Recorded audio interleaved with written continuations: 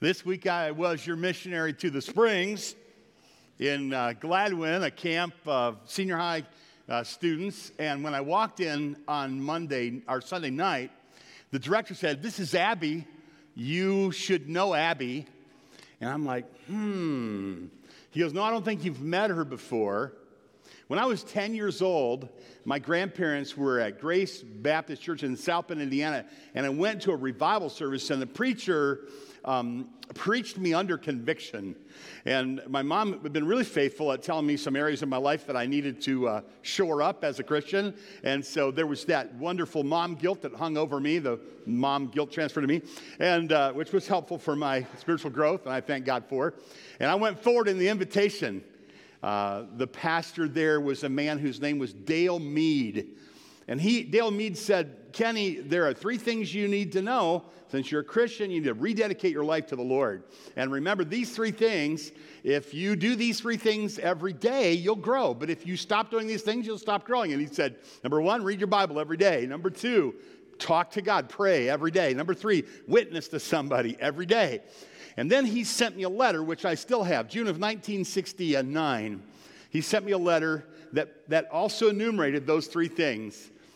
In 1996, I was interviewing to be a pastor up in northern Michigan at First Baptist Church in Fremont. And my wife said, "You ask them this question." She says, "Ask them, who was your last pastor and why did he leave?" Isn't that an interesting question? Lois says, "I want you to ask them that and tell me what they said." So I said, "Who was your last pastor and why did he leave?" And then everybody got really quiet because they'd been through some difficulty.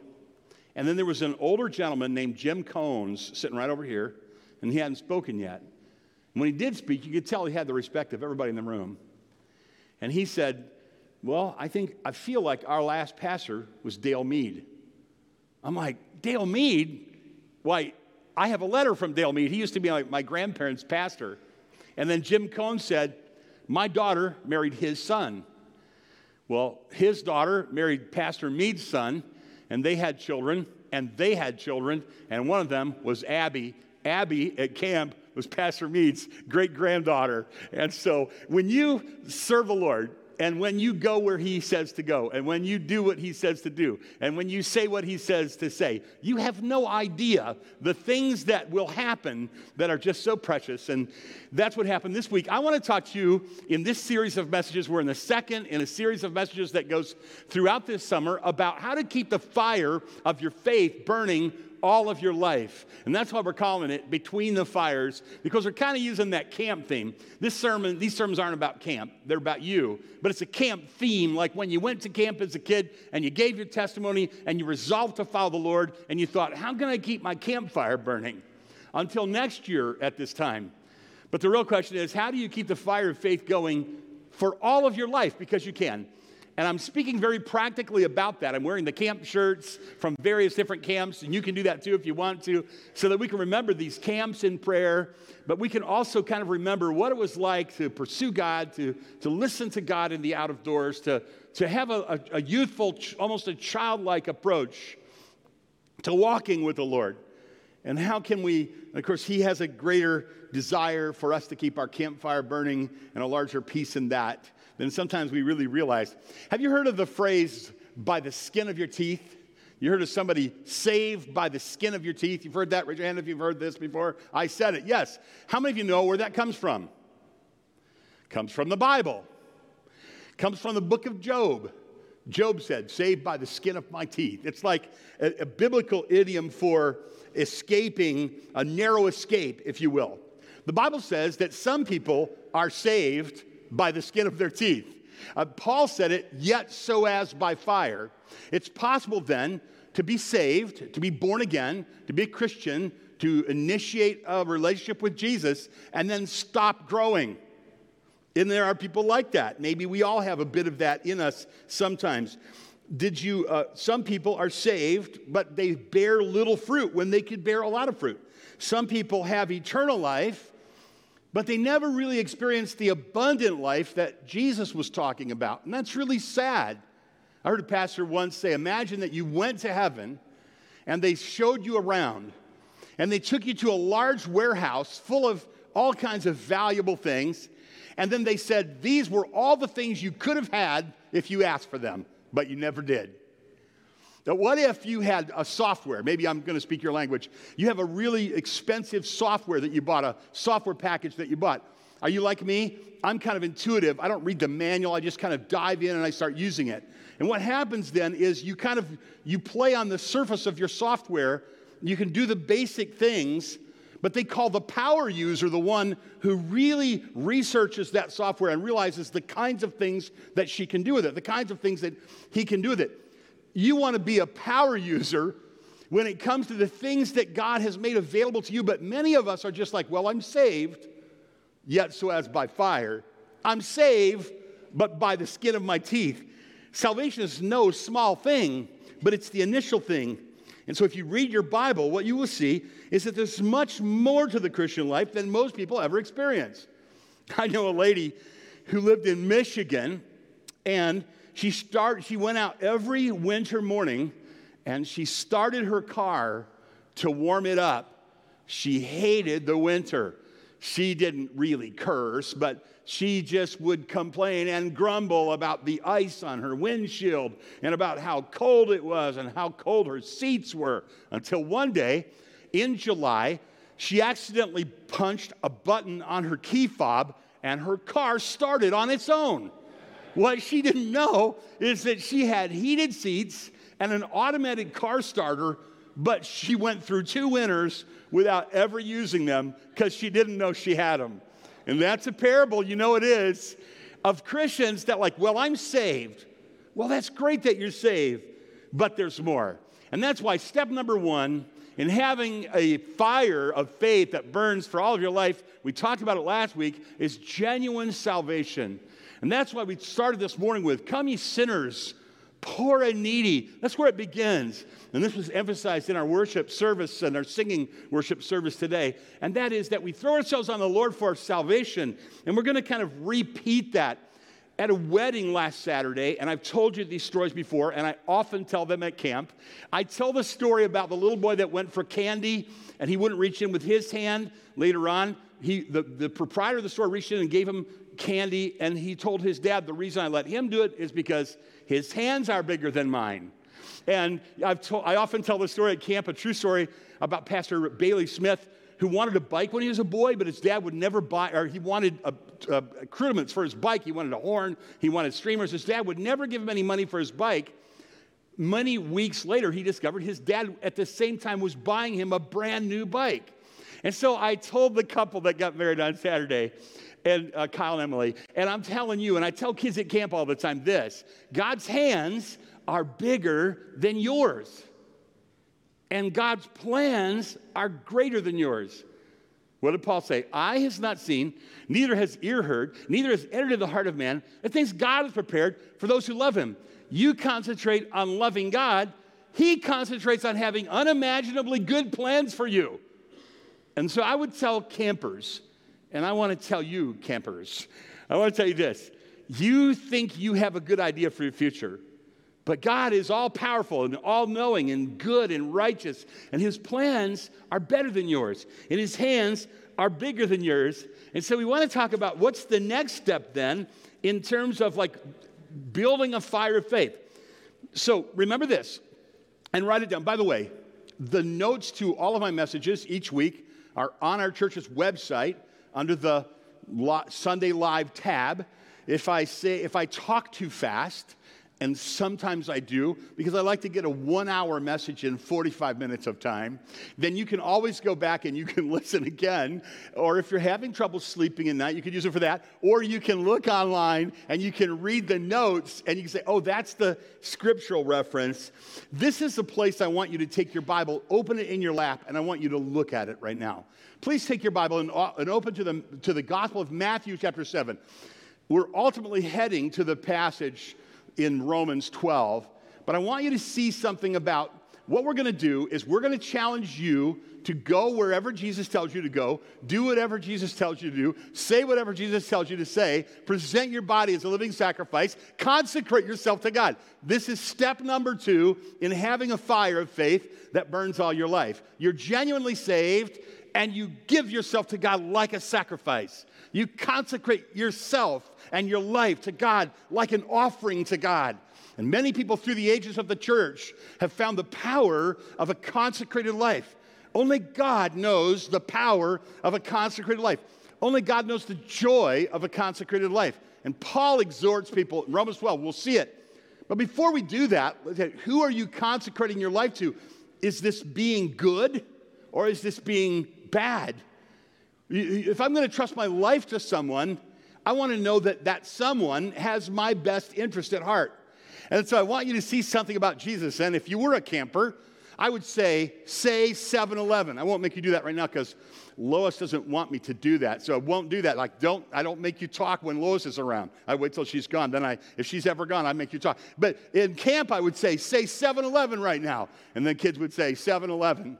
And then I would say, you remember that because you're going to want to make your way back to Matthew chapter 7, verses 7 through 11.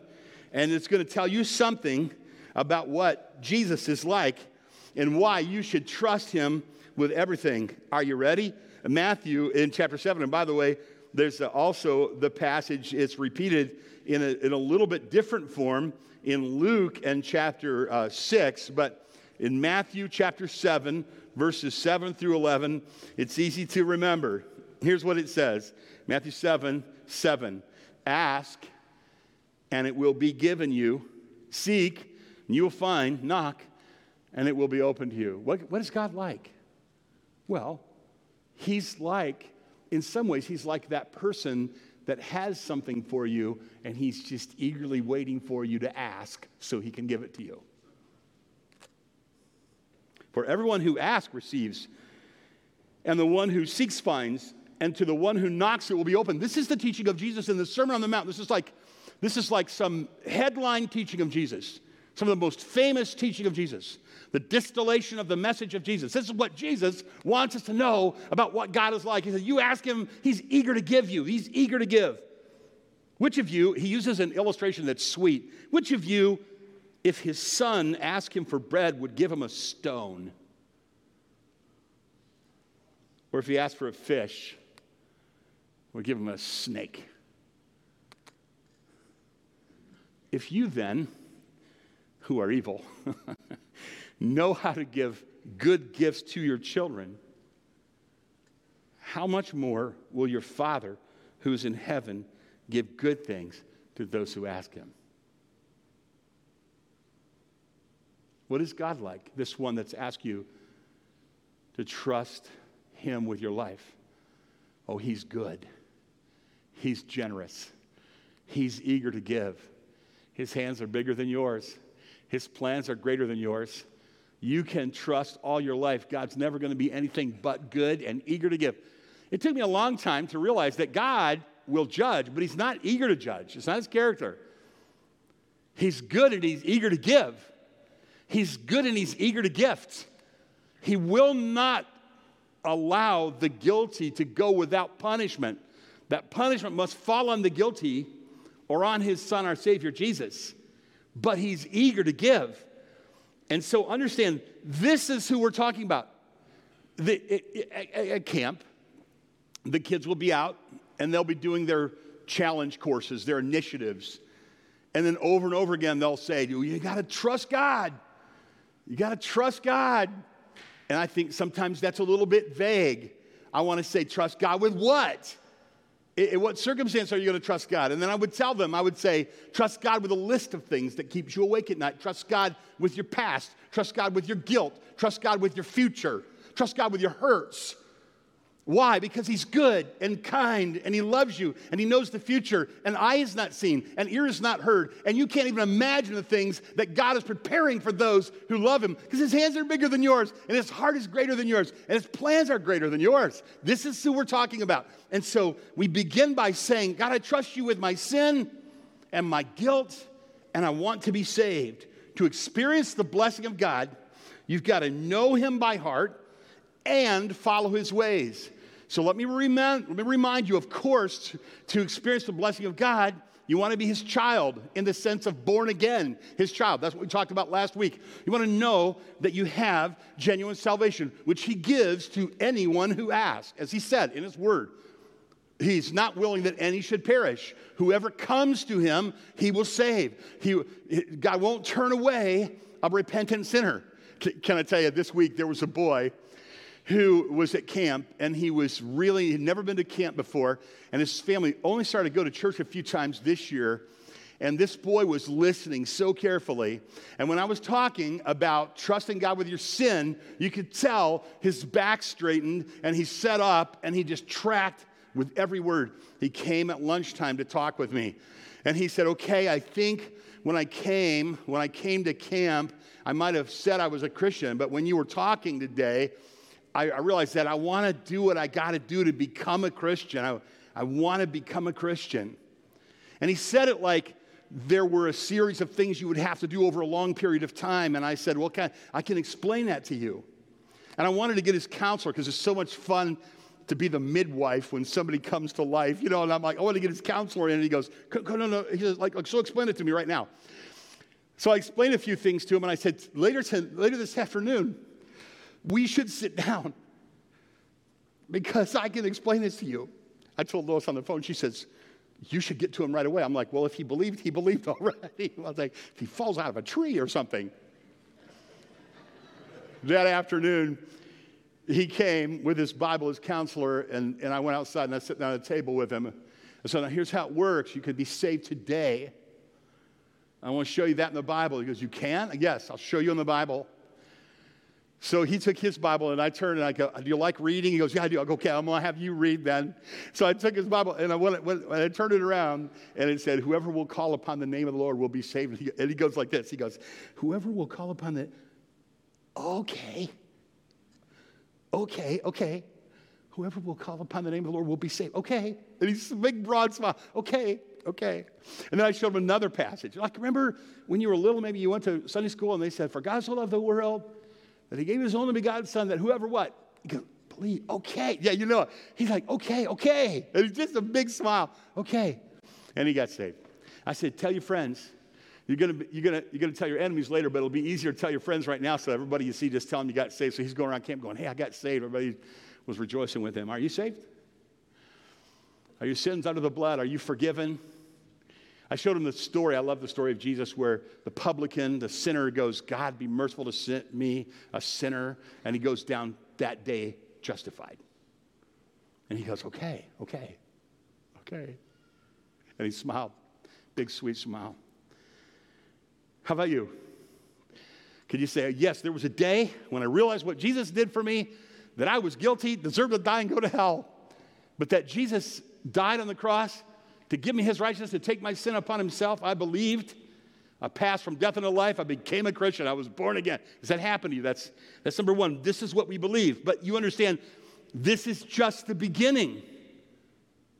This is just the start. It's wonderful. But the Bible says you need to move beyond that. It's an elementary thing. It's a wonderful thing. It's a shockingly wonderful thing. But the Bible says you want to move beyond that into the deeper things. It says that very specifically. I'll show you. Understand, Jerry Bridges says these are the bookends of the Christian life. The righteousness of Christ and walking in the Spirit. So there's this. This is how you get eternal life. You're saved. But then there's this. This is how you get abundant life. You learn to walk in the Spirit. But there are people who are saved, who have eternal life, who never have abundant life. They still are plagued by their problems and their sins, and they're not growing, and they're not changing. Their kids have never seen them ever change. Their kids have never seen them ever grow. Their wife is, waiting for just a little bit of Christian growth and never finding it, looking at it like, there are people that say, yes, I'm a Christian. Listen, sometimes I've had people, like they died, and you said at their funeral they were Christian, and the people that work with them said, I never knew that.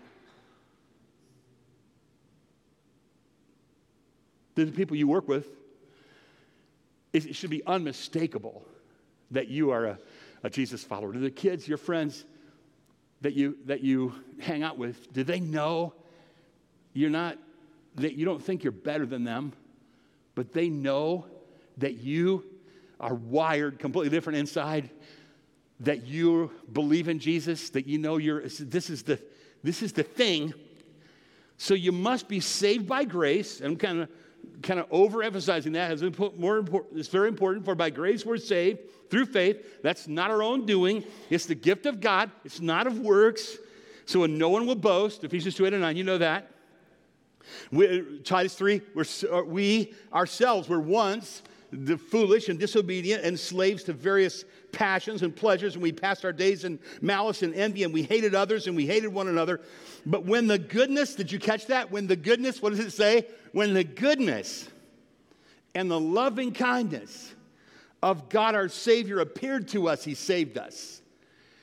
So Paul, in writing to Titus, is describing the salvation experience as having an epiphany of the goodness of God.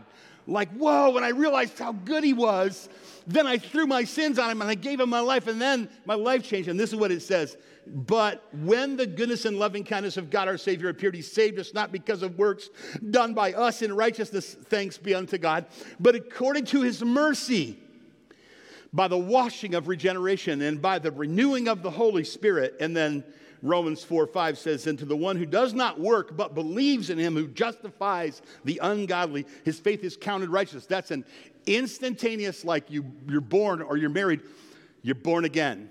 The thief on the cross, he immediately received forgiveness of his sins, and he went to heaven the day he died. The Pharisee and the publican. The Pharisee was a religious good guy. The publican was a bad dude. When he saw that he was a sinner and repented of his sins and believed, he was justified that day. The Philippian jailer, if you recall, in the jail, earthquake at night. What must I do to be saved? Believe in the Lord Jesus Christ, and you'll be saved. And if your household believes, they'll be saved. That night they believed, they were saved, they were baptized. This is step number one. It's actually the only really step necessary is if you're saved, God is going to hound you like the hound of heaven. He's going to stay with you. But it will be possible for you to resist living an abundant life. And that's what I'm talking about here. So you have to go beyond salvation.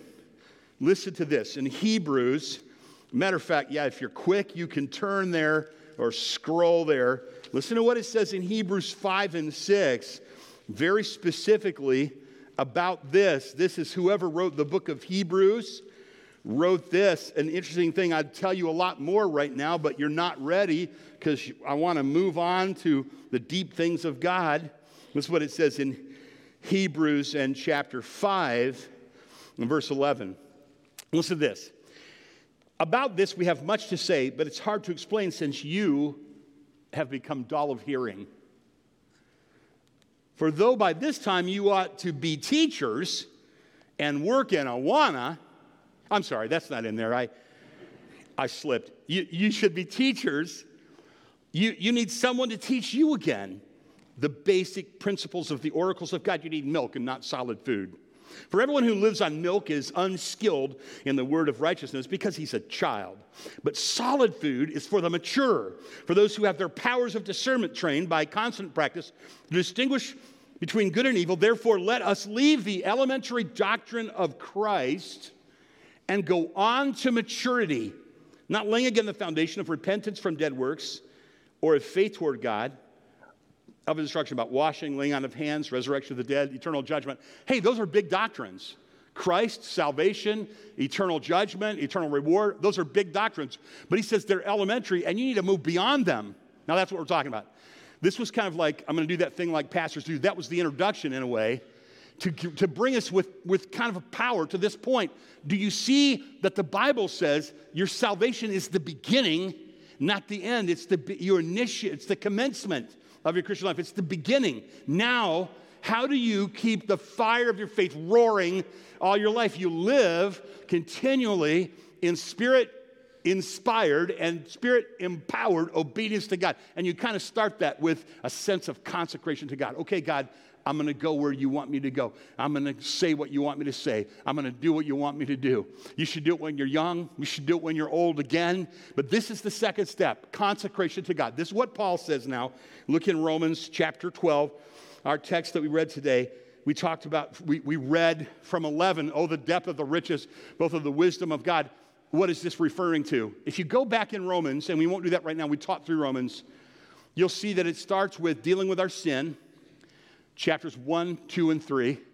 And then it talks about having salvation by grace through faith in chapters 3, 4, and 5. And then in chapter 6, 7, and 8, it talks about living a holy, sanctified life, how to live a holy life, ending with chapter 8 that emphasizes the power of the Holy Spirit to help you live that sanctified life. And then it has this enigmatic, mysterious, and wonderful chapters 9, 10, 11 that talk about the sovereignty of God that ties our head in knots. And like God would extend his mercy to you. And there's the teaching on the sovereignty of God and salvation. And there's also the teaching on the responsibility of man. And it kind of leaves you scratching your head. Even the smartest of us, it leaves us scratching our head. In some great mystery that no human fully understands, God is at work drawing men and women to himself. And in a great mystery that nobody fully understands, a man responds to God and he has a human responsibility, and we're scratching our head, or better yet, we're on our knees and we're thinking, how God gives us his mercy is such a wonderful thing that it makes me want to do what? That's chapter 12. I beseech you, therefore, brothers, in the light of his mercies. I'm begging you in the light of all these mercies. If you were to take your Bible, I did this morning, and you were to go from chapter 9 and mark every place where it says mercy, God is talking about giving his mercy to Jews and Gentiles, the good guys and the bad guys alike. Over and over again, he keeps talking about giving his mercy, his mercy, his mercy, his mercy. Then when he gets to chapter 11, he says, this is beyond our finding out. Who has been the counselor of God? Who can give God advice? Who even understands altogether God? I don't know. But here's what I do. I argue about it with everybody. No, that's not what it says. I try to convince other people that my view is right. That's not what it says. In the light of this mercy, what do? I do what's only reasonable, it says. It's only reasonable in the text. It says it's only reasonable in the light of this mercy of God that I would just say, okay, God, I'll go wherever you want me to go. I'll do whatever you want me to do. I'll say whatever you want me to say. My life is a living sacrifice. And this is good for you. This is the best life. This is the best life. This is the abundant life. Young people, here, there's nobody out there going to offer you something better than what I just described to you. It's the same old, same old. It's the same old downward spiral of selfishness, the downward spiral of sexual immorality, the downward spiral of drunkenness or drug abuse or burning your life down in a pile on trying to gather things or making a name for yourself, which you're going to figure out someday. We weren't here to make a name for ourselves. We're here to point people to Jesus. This is the heart of how you live an abundant life. You go beyond salvation. You consecrate yourself to God. You learn to walk in the Spirit. In a word, you obey what Jesus said. He'll inspire you and empower you to do it. But you will obey what Jesus said. And that's why Jesus, in the same passage where he's talking about how good the Father is and how eager that he is to give, he tells a pretty interesting story. He says, everyone who comes to me and hears these words and does them, I'll show you what he's like. He's like a man building a house. He dug deep, laid the foundation on the rock. I'm reading right now from Luke 6. It's also in Matthew 7. I'm reading from Luke 6, 47, 48. Like the man who built a house and dug down and laid the foundation, and when the flood rose and a stream broke against the house, he couldn't shake it because it had been well built. But the one who hears and doesn't do them is like the man who built a house on the ground without a foundation. The stream broke against it and immediately fell, and the ruin of the house was great. And Jesus introduces that story in Luke 6 by saying, why do you call me Lord, but you don't do what I say? Often when I ask people, what is this story about? They'll say it's about building your house on Jesus. That's not really what it says. They say the one guy built his house on Jesus and the other guy didn't build his house on Jesus. So when the storm came, the guy that built his house on Jesus stood, and the guy that's not what it says. That's true, but it's not what it says. What it says is both of these guys heard the truth about Jesus, but only one of them obeyed what Jesus said. If you want your house to stand for the rest of your life, you get saved and you do what Jesus says. If you want to have you can be saved and have a pretty screwed up life. I know people like that. I've been people like that. You can be saved and you can make some pretty serious mistakes. It's like Iwo Jima. Do you remember World War II buffs? Iwo Jima, they take Iwo Jima. The Marines take Iwo Jima at great cost of life because they need to build an airstrip so they can reach Japan with their bombers. And so they're willing to pour American lives onto Iwo Jima, and they literally do. There are casualties in the thousands. Horrifying casualties. The Japanese are dug in on Iwo Jima. They're embedded in caves, and they're fighting for their life. They're serious. They're going to go down, eat one man at a time. But the Americans pouring lives onto the beach and the thousands of casualties and dead, finally they raised the flag on Suribachi. And there's this iconic picture of the 5 Marines with a flag. But what most people don't know is that after they hoisted the flag on Mount Suribachi, after they took Iwo Jima, there were still casualties after that. Some of those same Marines that raised the flag were later killed by snipers or defiled in terrible ways, unspeakable ways. And so it is with believers. It's possible for you to be a Christian, and yet you're a young man and you know you're saved, and so you know all the words, you got the Awana verses, but you never obey the Lord in the power of the Holy Spirit. You never live the abundant life, and you're vulnerable. Yeah, you'll go to heaven when you die, but you're vulnerable to the enemy. It's like, sure, you took the island, but Satan is still going to have victims after we take the island in salvation. I've known people like that. Mark Boucher would tell me, you can tell the story of my son Travis, of the boy in our youth group, a sweet boy. Everybody loved Travis. He was a stout kid, played football, knew no fear. Handsome, girls loved him. He went through a series of difficulties. He walked away from the Lord for a while, though I believe he knew the Lord. He didn't walk with the Lord. He got involved in some partying and some drunkenness and some fast motorcycles. Not that that's a sin. And he got involved in some stuff like that. Finally, he made his way back. But because of the drugs that he had to take, because of an accident in his motorcycle accident and some other factors we're not really sure of one night, he despaired of life and he took his life. I believe that Travis Boucher knew the Lord based on some information that I have and conversations. But I also believe that Satan will take you to hell if he can. But if he can't take you to hell, he'll ruin your life. He'll kill you, even if you're a Christian. So this is life and death. It's very serious. That's why we don't just say, I'm saved. We say, I'm saved, and I'm serious about building my life on the foundation, which is obedience to Jesus. Through the power of the Holy Spirit, yes. We do exert human effort, but it's inspired and empowered by the Holy Spirit, and the human effort alone would never work.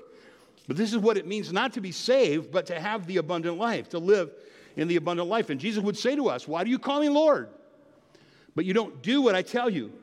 So if you're a camper and I'm sending you home, I'm saying it's wonderful that you got saved and you had an emotional connection with your friends, and that emotional connection is going to go away really fast, and that girl's going to maybe break up with you, and you won't ever see her again, and you'll forget the camp songs and all of that. But there's Jesus, and His Holy Spirit indwells you. And there's that matter of you yielding to Jesus every day.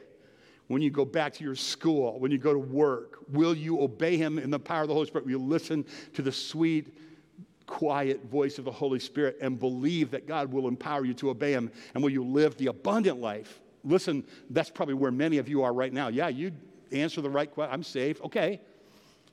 But in what way do you need to experience the abundance of Jesus? I was preaching to the kids this week, and it hit me in an area of my life. I'm like, oh. I said to them, go to your cabins and pray about what area of your life. And the Lord's like, eep, eep, eep. He's like, hello. He's knocking on my shoulder. I'm like, oh, not that. And I bet you wish you knew what that was. It had to do with my finances. I'll just tell you that. And it's like, hey, the Lord says, can I be in here?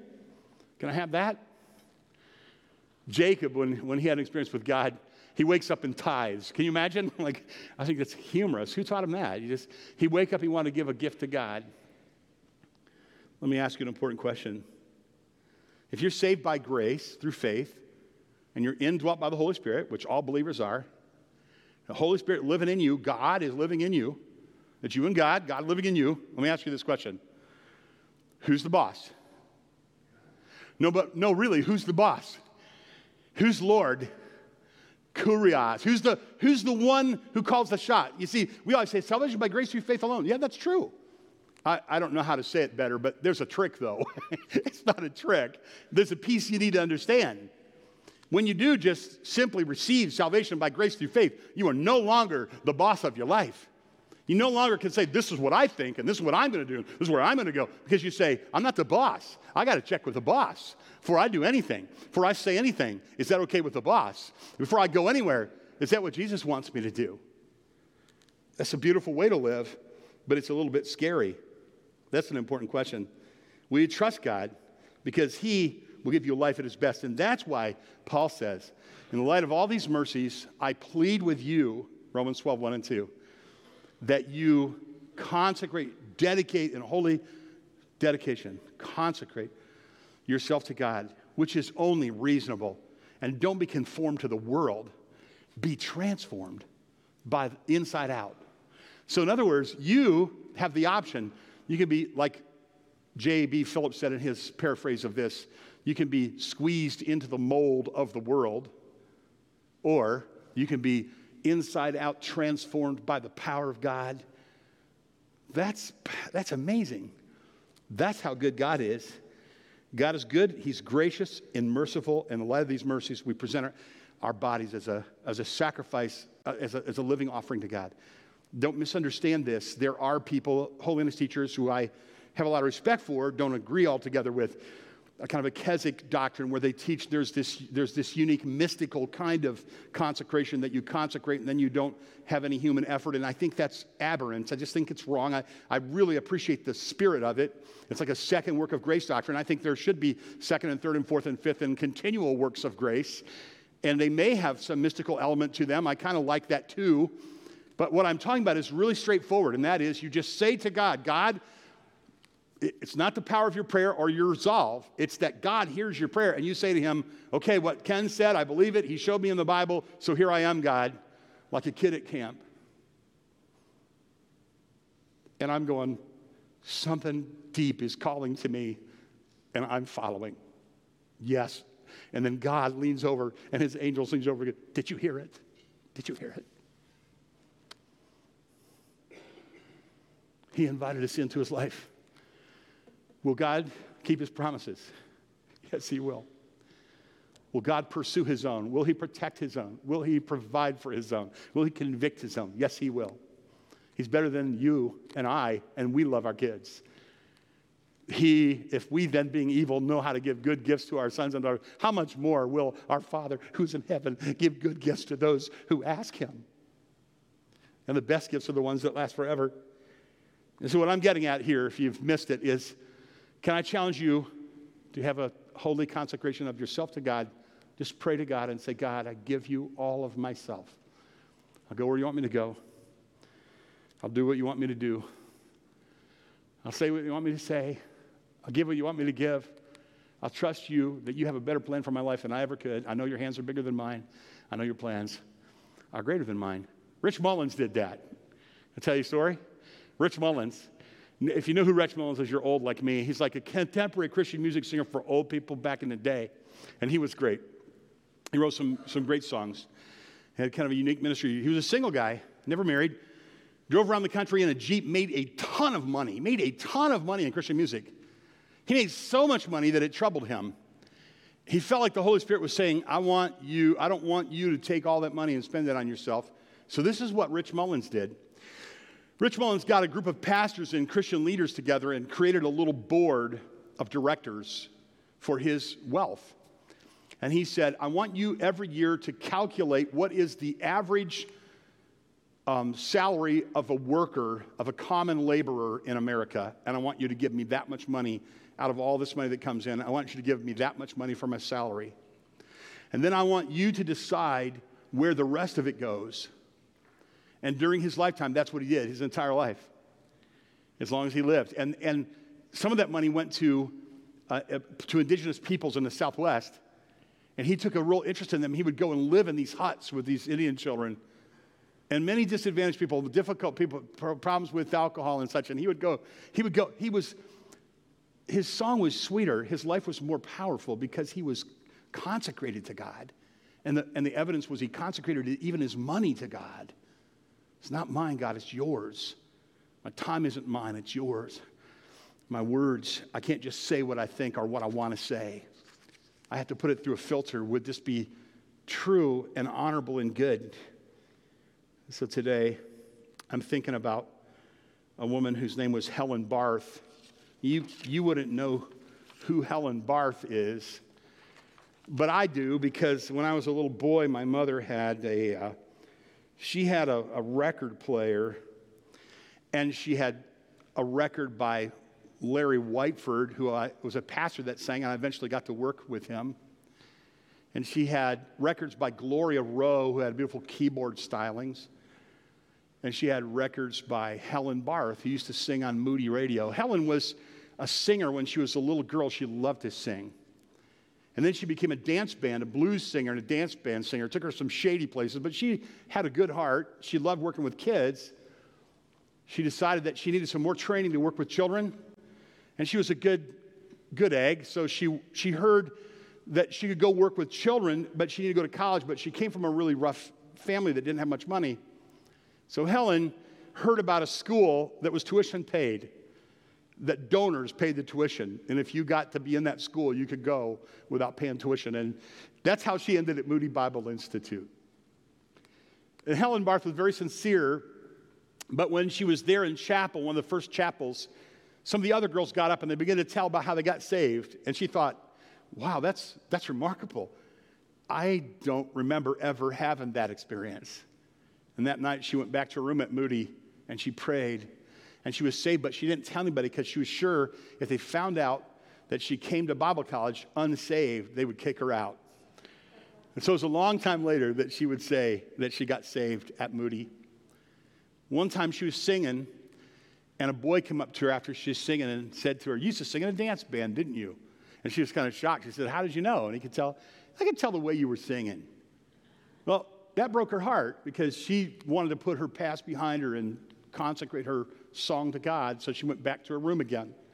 And she got down on her knees and she said, "God, I just want to sing for you." She just made it, you don't want to have to do this, but it's what she did. She said, in my lifetime, I just never want to sing unless I sing for you. And she consecrated her singing to God. Well, later, they put her on Moody Radio. And so people all over Chicagoland, all over the nation that would listen to Moody Radio would hear Helen Barth singing live on Moody Radio. And one day, while she was singing, Tommy Dorsey, leader of a famous dance band, stops at Moody Bible Institute while she's singing live on the air and waits for her to come off the air and offers to have her travel with him in his dance band. She was very gracious about it and thanked him. But she said to him, I've made a deal with the Lord that I will only sing songs for the Lord, and so I appreciate your offer, but I can't take it. There's another man that heard her on the radio. His name was Rainey. He was a pastor in Michigan, and he thought she had such a lovely voice. He imagined she was a lovely person, and so he went to see her in person, and sure enough, she was lovely in her youth, and he arranged to meet her, and he was single, and she was single, and so he arranged to have her come and sing at his church to edify his people. And he was also a smart young man, and so Helen Barth went to Rainey's church, Helen went to Rainey's church, and they eventually got married. And when people heard they were going to get married, she was so popular on Moody Radio that they decided that they would invite anybody who wanted to come. And their wedding was at Moody Church, and there were 1,800 people there, and George Beverly Shea sang at Helen Barth's wedding. They started a little church in Dowagiac, Michigan called Calvary Bible Church. There was a divorced woman that lived there, and a friend who had been praying for her died, and they had her funeral at Calvary Bible Church. And her friend, this divorced lady named Charlotte, went to the funeral, and the pastor gave the gospel, and Charlotte got saved, and Charlotte was my grandmother. And my grandma and grandpa got back together, by the grace of God, were living together the rest of their life. Follow the Lord. Helen and her husband Rainey went off to the mission field. They went to Germany, and they served on the mission field in Germany. They came back and they sang with Billy Graham in rallies across the nation. I was at a homeschool meeting. Warning, long story. I was at a homeschool meeting a few years ago, and there were thousands of people there. And I thought Helen Barth was dead. I figured she couldn't possibly be alive anymore. She lived to 98, by the way. But I thought, well, she couldn't be alive anymore. And Al Smith was leading hymns, and he goes, "I'd like you to hear from Helen Barth." And I'm like, Helen Barth? She couldn't possibly be alive. Sure enough, this white-haired elderly lady gets up and sings, and I'm like, that's the song I remember when I was a little boy. She would sing on records when I would go to sleep as a little boy. My mom would say, she taught me music, even though she didn't personally teach me music. I mimicked her style. Helen's daughter said, "Your mom does sound a lot like my mom," she told me one day. A few years later, I was assigned to run this ministry in Flint, and I got a phone call that my brother Nathan, who's a piano player, was going to be in town. I said, "Why don't you stay the night?" He said, "Sure." I got another phone call, and this was really a surprise. They said, "Helen Barth is in town and Rainey, and we'd like to tour the inn." I'm like, "Okay, well, that's great," because my brother's here. I said, "We'll make you a deal." I said, "I'll make you a deal. We'll give you a free night stay if you give us a free concert, and my brother will play the piano for you." And she did that. You remember that? Out in the lobby, we had this beautiful grand piano right in front of the fireplace. And that night, this elderly, godly, consecrated follower of Jesus lady stood and sang, and then she testified and exhorted the kids in between. It was an amazing thing, and that's how I knew the family. So when she died, her daughter called me and said, "Would you be willing to give my mother's eulogy?" I was shocked. I didn't know him that well. But I realized that God was arranging something sweet. So I called my mother and I said, "Mom, you aren't going to believe this, but you know, your mentor, the lady you looked up to, she passed away, Helen Barth. Her funeral's going to be in Indiana. Can I pick you up because I'm doing the eulogy?" So I picked my mom and dad up, and I got to do the eulogy at Helen Barth's funeral. And you can see it. I linked the video on our website. You can watch it if you want to. At the end of that, they handed me an honorarium. It was right about a time when my ministry ended at my last church and I was unemployed. And I was feeling pretty concerned. I took the gift, and it was generous, and I said, "Mom, I want you to have this. This is about you. This is why God allowed this to happen. I want you to have it." I gave it to my mom. My mom said, No, I'm not taking that." I go, "Yeah, you got to take it. I'm not taking it. God arranged this for you, and I want you to have it." And so I gave it to my mom, and then a few weeks later, I got online, and I started raising money to go on the road, and my first donation was my mom gave me that money back.